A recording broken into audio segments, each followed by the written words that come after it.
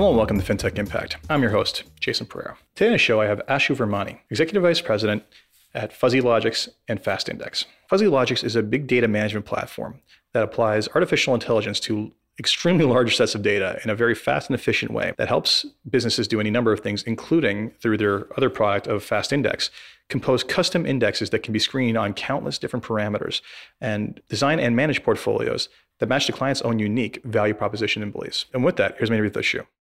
Well, sure. Good morning and pleasure to be here. Thank you. Thank you for taking the time. Managed to find you in a booth at the CIFPS conference, and I was quite intrigued by you guys. So tell us about Fuzzy Logic and Indribel? And FastIndex. FastIndex, yes. Sorry. You have a lot of acronyms on your website. I wasn't sure to go. FastIndex and Fuzzy Logic. Yeah. So Fuzzy Logics is a 10-plus-year-old company. Yes. Headquartered in Charlotte, North Carolina, and an office in Hong Kong and an office in Bangalore. And that's quite the interesting assortment of places. India, Hong Kong, India, China, and US. Well, you're not going after small markets, are you? Yeah. So, and we were born, essentially, we found an unmet need in the problem that wasn't solved in the market, and that was ultra high performance analytics or machine learning when the data sets become really large. So I'm not talking millions of rows, I'm talking billions of rows of data. And traditionally, analytics was done in a sort of three-tier architecture. People would take the data out of the data warehouse and use tools like SAS to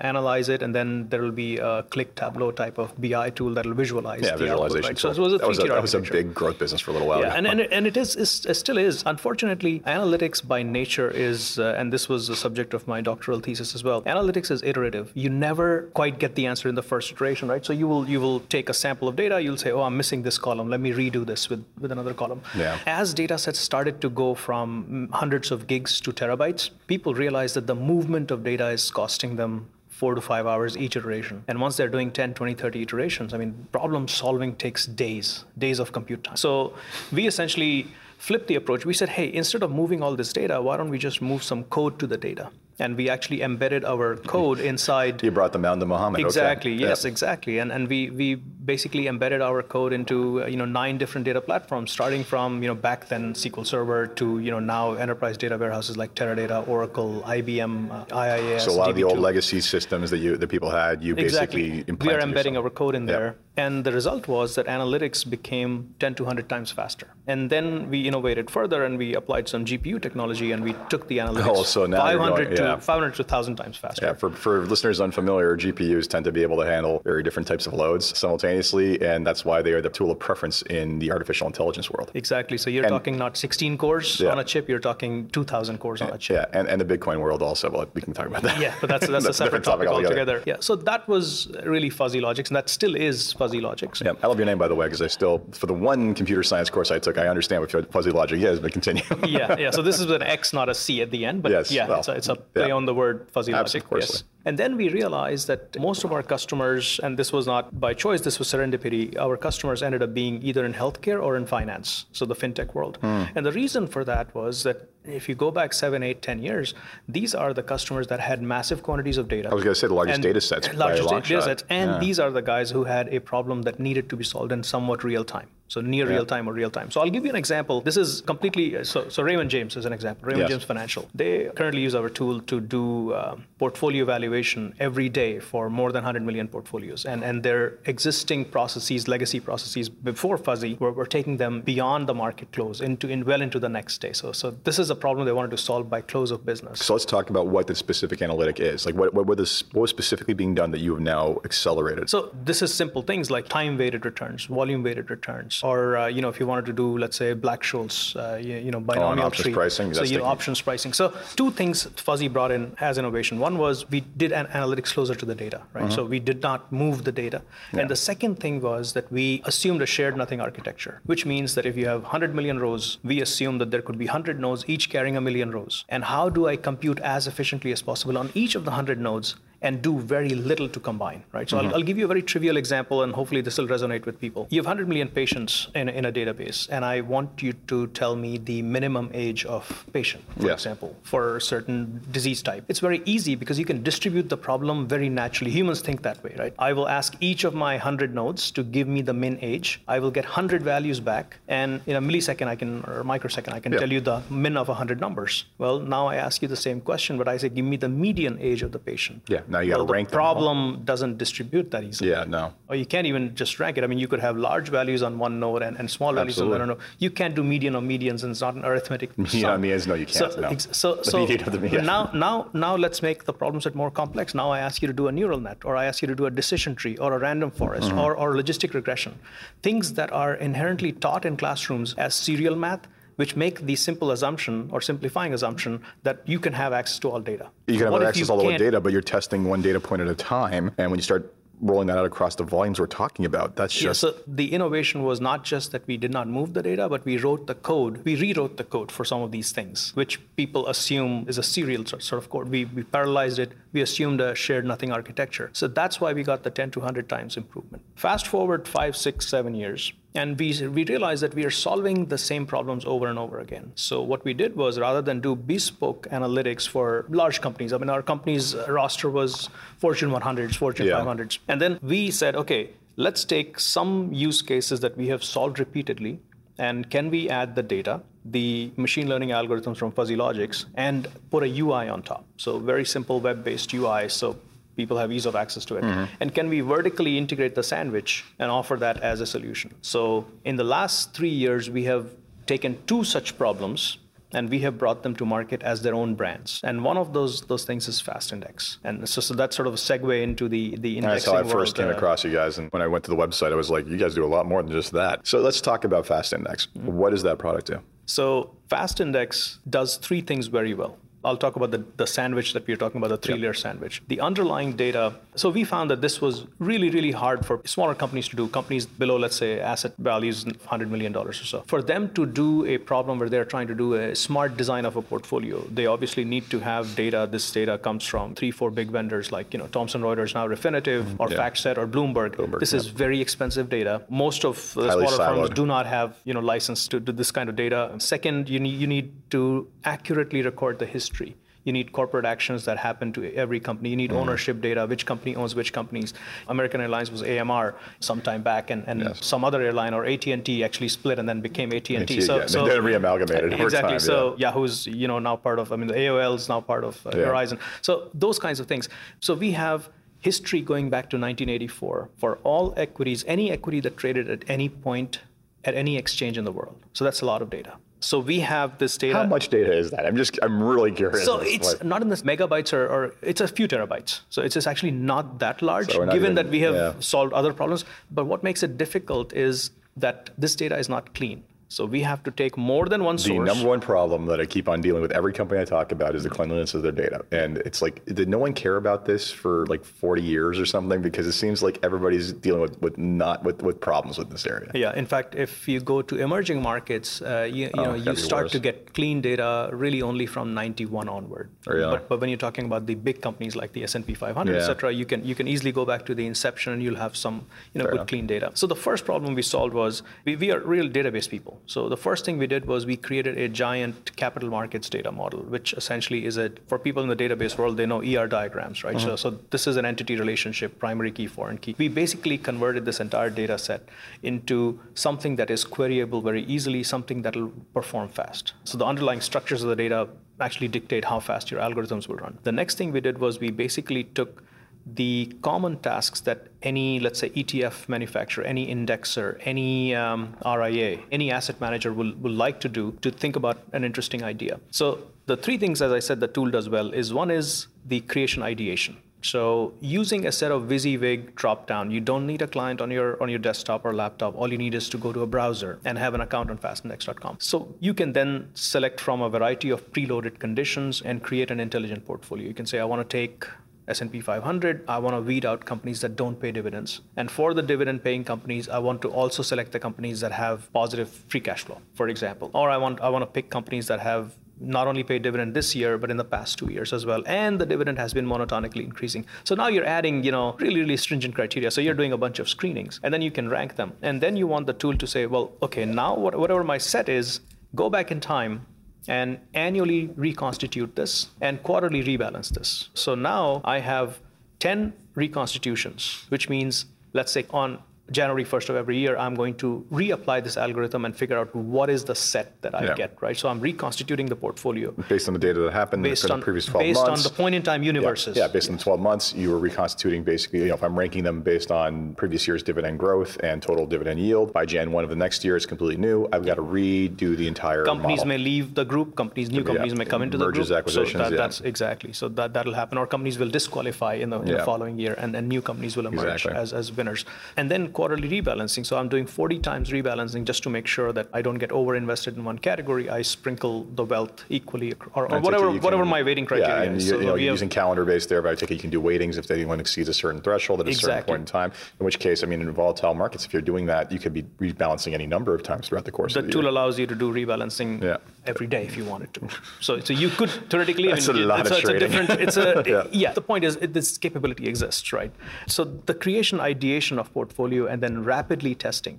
So this process today, if you have to, let's say if an ETF manufacturer wants to launch a new fund, the idea begins with testing out a theory, which essentially is in the form of an index. So they will go to a company like MSCI or Wilshire or S&P or FTSE Russell to co-design or custom design an index for them. Yeah, commonly seen. That process today it takes about 8 weeks. And depending on the complexity of idea, it may take longer, it may take a little bit shorter, but this is because people are still using Excel spreadsheets to do that sort of going back point in time. It's a very laborious process, prone to errors. And I've known institutions that literally go to MSCI and say, hey, we want an index customized based on whatever criteria. One previous guest of the podcast, they came out with Canada's first halal-based portfolio, which was you had to take into consideration Islamic faith and belief, and that discounts financial institutions, right? Because lending and usury is a big issue, right? So in any number of companies where you wouldn't think offhand that maybe they're involved in some sort of subletting business that just get filtered, right? And I sat back and thought to myself when they told me that they went to MSCI for that, I thought, something seems wrong. I know that this is not the easiest thing to do because of the data sets involved, but shouldn't it be easier than having to go to a large institution to basically, who are like, it seems like gatekeepers of knowledge is what it seems like to me, right? Yeah. And that's where I find it a bit of an antiquated approach. And this is an innovative company. So in that case, with your product, for example, an asset manager, as long as they have access to the right data sets, could in-house that project. They could in-house it. They could ask us to help design the project for them. Our claim to fame is that we can shrink that 8-week cycle into under a week. So the other thing that happens is that those companies will probably do 3, 4, 5 iterations to find out the optimal. So, and that's what I'm going to get to. So when you're talking about that shrinking, we're talking about two things. Every time you're adding a data set, like we said, sometimes it's taking you hours to get those data sets populated. So that is being eliminated. So the time to iteration is being shrunk dramatically. Is that basically the key? That time, the single back test in our platform is about 10 minutes. A 10-year back test roughly takes about 10 minutes. On up to roughly how many securities are we talking about here? You can go up to 10, 11,000 securities in that. 10 minutes. Oh, okay, so let's just 10 minutes for a 10-year back test. 10 minutes, your 10-year back test. 10,000 securities. 10,000 securities. I'm just trying to do the math in my head times how many trading days in the year over 250? 252, something like that. So basically we're already talking 2,500 times 10,000. You're talking, we're talking hundreds of thousands, if not millions of calculations. It's a lot of computes. That would make my processor run hot. The thing is that it's not that you have to do the process only once, right? Yeah, the point is you start with an idea, you say, well, this is an equally weighted portfolio of 100 companies that you want to eventually select. Well, you realize, equally weighted isn't giving you the return, so you want to do market cap weighted. Yeah. Or maybe you want to do free float market cap weighted, or you have some esoteric. The point is, to get to something optimal, a human has to be in the loop, and you have to design and redesign. We sometimes do 40 iterations in about 3 days. Yeah, it makes sense. You got to test these theses, right? This is what it says. This is a null hypothesis test. I think that this is going to work. Well, wait a second. Let me test that. Like you said, equally weighted versus market cap weighted versus tilting for different factors. It's going to have a massive impact. And I'm still mind-boggled by the number of calculations, because I think anyone who's ever gotten to a sophisticated enough level of class-involved modeling where you're building on Excel, you have to turn off auto-update because it takes too long to get through stuff. And I've literally had Excel starts to crash after a few tens of thousands of rows. I broke it once. And imagine doing this stuff manually in Excel workflow. worksheets and you try to cut and paste one worksheet into the other and you're off by a row. The propensity for error is just insane. It's all numbers, right? So you're off by one row. Now suddenly everything is broken and you realize the mistake way down when you see the returns. You say, well, something's going wrong. Yes, and in my data result. Why is this? And then you have a crisis in 2008. I mean, yeah, exactly. So yeah, we typically do, at the very minimum, we'll do, for the reason we do 11-year backtest. So we want to get 2 downturns for designing. For longer thematic indexes or portfolios, we will probably go back 20 years, 30 years, because it's a big seasonal thematic thing, like a Fed policy. So you have to really go through those kinds of designs that others fail to do, but we can go much farther back. So we're testing the securities, right? And we've talked about other factors like mergers and acquisitions. Are there other data sets you can overlay that, like with this and try to find correlations, for example? Like, are you taking stuff in from, say, publicly reported databases or? Very, very good point. Yeah. Very good point. So the financial data has a bunch of fundamental factors, right? And the investability screens, free cash flow, dividend yield, price returns, et cetera. There's about 130 of them that we extract from the data that we get from providers. Boy, factor guys must love you. Exactly. So but what you're talking about is I think where the trend is now, right? People are saying, well, I don't just care about companies. I want companies with conscience. So the generation after us actually votes with their pocketbooks. So I'll give you a couple of examples, right? I mean, my own children, for example, they'll say, well, I don't want stocks that have to do with guns, for example. And now this is again a very polarizing view, but it's their view, and they're entitled to invest in the way that they choose. Exactly. Or they don't want companies that don't treat gender, that are not LGBTQ friendly. Yeah, but let's talk about that, because we talked about that on the way up here. You've actually cracked that solution, and you've come up with an LGBTQ, whatever the acronym there is, basically friendly index. So talk to me about that process. Yeah, so in general, that whole subset of indexes or portfolios are called ESG friendly, right? Yes. So they're environmental, they're social, they're green, right? So you could have women on the board, for example. How well are they treating women? How well are they treating the LGBTQ community? So what the tool allows you to do, so I'll give you the general answer first, and I'll give you the specifics on how we went about doing this project. So the general answer is that the tool allows you to upload or augment the data set that already exists. So the fundamental factors I talked about, 120, 130 of them that we extract from the data. But then we also import, for example, a green rating or a sustainability rating, or the waste produced by a company or the kind of industry it's dealing with. So that can be augmented. You basically upload the RIC, or some CDOL or some identifier for a stock. Sustainalytics scores, whatever. And then a score that could have been computed offline. And many of our customers do that actually. So the robotics index or the battery index or whatever, they are finding other ways and means of importing or creating their own proprietary rating that they may not want to reveal to the world. But then they can still import that into our tool and marry it with all the other fundamental data to actually then run the backtest. So now coming back to the specific, this LGBTQ friendly, for example, the Human Rights Campaign, the HRC, for the last 18, 19 years has been publishing what is called a CEI, a Corporate Equality Index. And part of their index criteria is how is the treatment of LGBTQ community in the corporate workplace, from their customer outreach efforts, from their treatment of employees, etc. So in that particular case, we source that data as well. So last year's list had somewhere around 570 names. These are large and small companies. So to design an index like this, and again, the methodology is something, the customer we're designing for, is proprietary to them. But in general, you intersect that set with the S&P 500. That gives you a subset of companies that becomes your starting universe. So these are companies that are large cap, they have sufficient liquidity, and they're LGBTQ friendly. And then there is a variety of other criteria that are applied to make that set perform. So you need to find out, the main thing in an index is it's objective. You can't have a subjective criteria that says, I'm going to keep Walmart in or I'm going to leave Walmart out. It has to be rules-based because you want to go back historically and apply the same rules consistently to see if the theory works. In theory, it can be like percentage of people earning above minimum wage or something like that. Exactly. So there could be any such set of criteria, but they have to be objective. And that is how we're taking. Similarly, there is another company for which, we're designing, or we did do a backtest of Fed policy-based index. So these were long-term trends where we augmented the data based on how the interest rate regime and the Fed behavior was and who was the ruling governor of the Fed. So it's very interesting that the tool is extensible. And that is the part one of what the tool does best, which is the design, the ideation and creation. Yes. We are basically democratizing the art. This was as you pointed out, right? This was under the dominion of 3, 4, 5 very large players in the world. And we are disrupting that market. We're making it available. Hedge funds. I mean, like just, you read. Or exactly, very large funds that had the bandwidth to hire 10 PhDs and have their own internal staff. I mean, everything do this kind of you're work. talking about is stuff I've heard Ritalio talk about, like what they used to do and whatever. And you're basically offering this out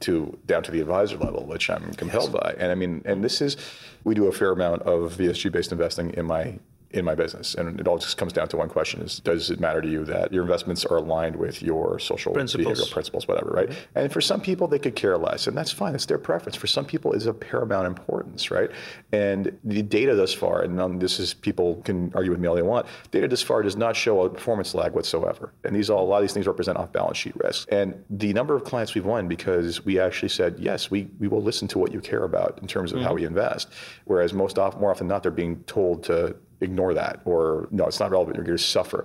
It's silly. This is part of a trend, I believe, which is going to be towards gearing portfolios more towards the actual end consumer's expectation of what they want to do with their money. Exactly. So my children's generation, they will vote with their pocketbooks. There's already, for example, the LGBTQ community, to give an example, there's 11.5 million consumers just in the US. And that's a lot of buying power. That's a lot of buying power. But I mean, like, it's one of these things where you just have, and the thing is what I find challenging. What I find challenging is that the definition of the retail market of what is ESG does not match what people have in their minds in most cases, right? So for example, in Canada, famously, there will be ESG funds that hold oil sands funds. Now, for those people not familiar with that, that is a very, very touchy subject where we have a lot of oil. Unfortunately, it requires a lot of pollution in order to get that out.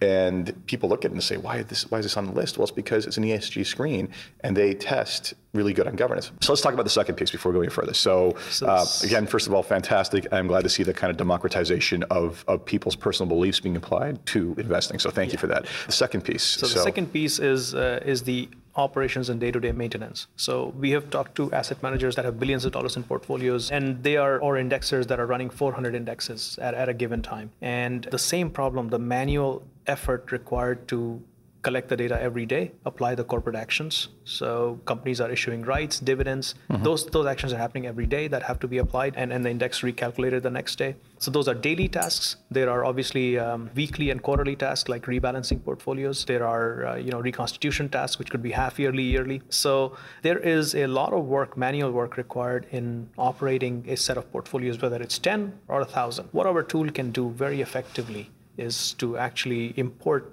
even legacy portfolios or legacy indexes into the tool and allow people to just do operations. Obviously, for the things that were created in the tool, that's a natural next step. They automatically move into the production mode where you're now running daily cycles. So every night, our tool is gathering data from the market for all exchanges around the world. And we are referencing two sources against each other to make sure we are not missing a corporate action that one reported and the other did not, or if two people reported a piece of data that they're identical. So we're doing that tallying between FactSet and Thomson Reuters, for example. So you're even validating data from multiple sources. Good, clean data is the base value the tool provides. And then the application is on top. So then operating this portfolio. So good case in point is the Hang Seng indexes. So they have about 400 indexes, 200 of them are public, the others are for their private clients. And there is about $1 trillion more of assets linked to those indexes. And they needed to scale their size. They were covering, I think, about 1,800 equities in the Hong Kong and Shenzhen exchanges, and they wanted to expand that to about 5,500 equities, and then even more. That included the Taiwan, the Singapore, the Japanese exchanges, etc. So they wanted to expand their set and the universe of indexes they were creating. And the only way they would scale is that if they could triple the number of the employees they had, because the set of employees can only do so much. So what this allowed them to do was, now they have migrated their entire operations to this platform. So they're not only ideating with this platform, they have turned over their entire operations. So think of this as a Salesforce.com for familiar with Salesforce. Exactly. So if you're familiar with Pipedriver, Salesforce.com that manage the CRM process, this is essentially your portfolio management tool. So other than being the custodial services, which we don't do, which we would partner with, or the trading platform, which like an E-Trade or Ameritrade or some. Why reinvent that? You can just tie into it. Exactly. So we can tie into tools like that, but we do the rest of it. So we will basically produce new sets of weights, equities and weights, and to the delta, and we'll basically publish a list of what companies to be traded. Yeah, and that can be sucked up by their systems. Picked up by somebody else. Fantastic. So that's the other thing we do. And again, price returns, we were talking earlier about computing, taxations. I wanted to touch upon that. So let's talk about how you're able to overlay tax policy onto what you're doing. Yeah, so there are two things we do, foreign exchange rates and tax rates. So we have FX rates, for example, going back in history on a daily basis. So we can compute, you could basically have a cross-market index, but you could say it's dominated in the US dollar or the Canadian dollar. So which means that every day back in time, we have to take the prices of equities, let's say traded in Germany or traded in India, and we have to convert it back off that day's exchange rate. So we use the 4 p.m. GMT time exchange rate at that time on a daily basis. So we'll convert it back to the denominated currency. And then, of course, whenever there are dividends issued, you have to be converted based on that date as well. Exactly, of that day. So we apply the dividends, that gets the total returns. And then we have the country of domicile. We have the entire data set of where this country is domiciled, and if they have an exception to the rule where the tax treatment can be more favorable than the country of domicile. So wait a sec. So you're actually incorporating the cross-border tax treaties into your models? Into the models, yeah. So the tool has this data already inside it. So we will then compute the net TRI, so the net total returns. And we can do this every time the index is rebalanced, or we can compute this every time the index is reconstituted. Yeah. So we are producing essentially the price index, the total returns index, and the net total return index by applying each country's specific tax treatment. Wow. And that's actually quite a significant amount of work. So the ideation creation was number one, the operations and management of the portfolios were the other, and the third is producing reports and fact sheets. Okay. So a common problem for a lot of companies is that they have to produce these tear sheets or one-pager front and back for advertising, because they have to go raise money for their portfolios that they have and designed. You're not going to give them the entire back history. Yes, exactly. Here's a summary. So what we also did since we were on the subject of optimizing and leveraging automation, we allow people to create a template. Again, it's a drag and drop template of about 30 constituents that you can drag on. So you created a WYSIWYG interface for that? So you create a 2-pager or a 4-pager template, and you drag and drop these widgets onto the template. And then if you are running, let's say, 1,000 portfolios, you don't necessarily have to create 1,000 templates. You can say all my utilities indexes or portfolios will follow a certain design pattern. All my passive portfolios will follow a certain pattern. All my tech portfolios will follow a certain design. So you may only create 10 templates. And then what you do is you use your mouse to basically bind a bunch of live portfolios with the template. Then you basically say on the first of every month, regenerate the tear sheets. So now your salespeople don't have to either use stale stuff. So this whole process has become automated or simplified. I often find it ridiculous. Right now we have 2 customers that are only using the tool for just that work, because that work is just is a massive time sink for them. I often find it ridiculous that, especially in Canada, we have these things called fun fact sheets you got to hand out with every sale, and they're done once a year, right? I'm literally, and when I say once a year, it's like everything as of say June 30th, right? And then you'll be in the middle of July before they even publish the next one, right? And this is so stale. I'm still getting, prospectuses and fun sheets for October of 2018, because that's the last time the companies had produced them, and it'll maybe a 3-month or a 6-month cycle. Yeah, before they produce the next one, right? It's always based by the time it comes out, it's 3 months old. Yeah, exactly. So this allows them to, at least they could do it daily if they want, but typically it's on a month boundary or a quarter boundary that they do it. So that's in a nutshell what FastIndex is. And that is, I'm thoroughly impressed, and we're definitely going to be talking about more stuff. So we do want to be the Salesforce.com for any asset manager or ETF issuer. I'm very curious to see how your tools get pushed down. I think of all the ability to push that down, like you said, democratize it, literally down to the client level, right? Even to the do-it-yourself client level, where there's different platforms out there that permit for fractional holding of shares, right? So literally you can, up to certain limits, realistically own 500 securities within a $10,000 portfolio. Some of them might not like that. And then also the lower cost of trading that's coming down, and some of these companies incorporating that into the actual flat fee per year, right? I think about the trend, I think some of the opportunities that exist for tax loss harvesting within direct indexing portfolios, right? I think about all that stuff and how you can enable that. And I'm very curious to see how this shakes out. Yeah. So, at this point, we're searching for other ecosystem partners that actually help us round out this portfolio. But by itself, the tool's pretty powerful. So, and we are very happy with the traction it has had. We really launched it at the Inside ETFs in Florida this year. So that was, I think, a February conference. So that's one of the largest conferences in that space. So between February and now, we have had very solid number of leads and a lot of traction. So I am not surprised in the least. Working weekends now. Yep. So 3 questions before we wrap up. I asked them to everybody. If you had one wish for something you could change in your company, the industry as a whole, whatever it might be, what would it be? Within the company? The company or the industry? Or the industry? I would say education. I think if we could educate asset managers a little bit more, if we could make them a little more technology savvy or give them access to tools. Right now, I've spoken to tons of asset managers, and what they do is they basically say, hey, my company mandates that I only use these 4 tools or these 5 tools. So I can only do portfolio construction using that tool. If we allow them to be a little more flexible, I think they can service their clients better. It's a classic enterprise problem, right? Like the end users find something better, but it hasn't gone through, so there's enough grassroots demand, it's got to go up. It's either pushed on from above or pushed from below, but you need a lot of mass volume from below. And often the question is, well, why do we need this? You're good enough, that box is checked. So the IT teams inside those larger firms basically don't like change. And I think there is a lot of innovation happening in the market. I'm just hoping that if that gets picked up sooner. The honest truth is that that's not an option anymore, to sit back and say, well, we have the stack, it's good enough, because as you said, if your competitors are going to provide differentiated returns, or as you said, value-based investing, principles-based investing, other people will have. But we're in a modular world now when it comes to this stuff. Like the days of owning the entire stack yourself are just not an option anymore, because too many upstarts like yourself come up with a much better widget very quickly, and you need to start thinking about how can I move from current to the next thing, whatever that might be, as fast as possible without as little disruption to the business as possible. What was the biggest challenge in getting to the company to where it is today? One of the biggest challenges was really convincing the data providers that what we are doing is a good thing for them, because the first time it creates a market for their data. Exactly. But see, the fear that most of them have is that if I give you the data and you can really recreate and basically disrupt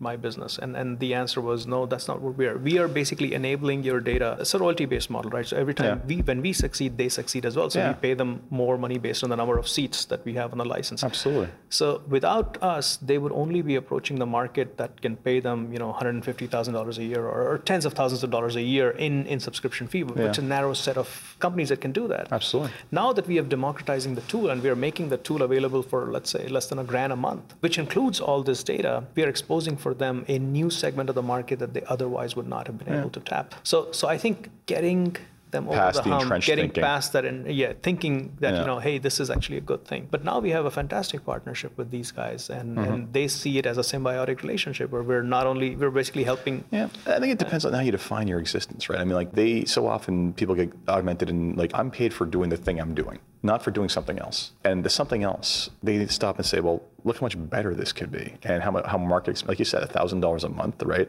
$12,000 a year for everything you just said, and basically, I think about the number, better outcomes, more customized outcomes, and the amount of just the productivity savings alone to do the job properly is you're worth 10 times that. That's one person's salary for a month or two. That's it. Yeah, that's it. And meanwhile, how many teams were employed doing what you're talking about now, and how much propensity was there for errors because of the way things were structured. So the last question I have for you before we wrap up is, what excites you the most about what you're working on or what you're doing? Just what gets you up in the morning and keeps you going? I think that every single week, every single day, we are designing very smart portfolios for a customer. So they throw problems at us that our tool, we're an agile company, we are 50% startup. The beautiful thing is that they are forcing us to think in a variety of ways that we hadn't thought about it, right? So the customer that comes and says, I want a veterans-friendly index, which means I only want to, because that's their market. They want to find companies that are friendly to disabled and basically veterans of war.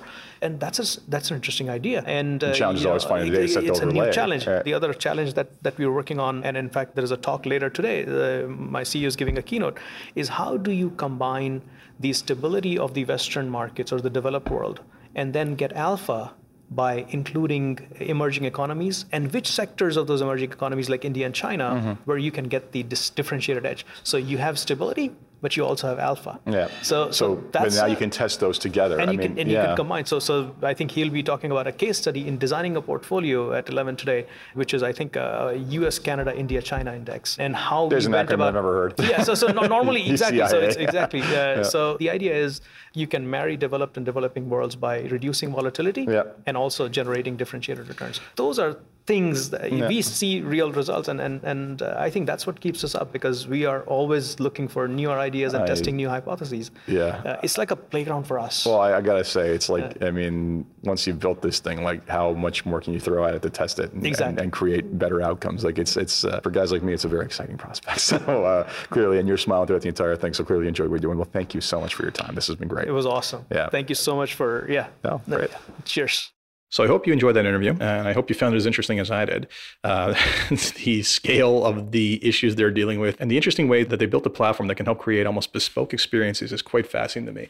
And I hope that they succeed in democratizing investing the way they hope to. And with that, as always, I'm Jason Pereira. This is FinTech Impact. If you enjoyed this podcast, please leave a review on iTunes, Stitcher, or whatever you get your podcast. Until next time, take care.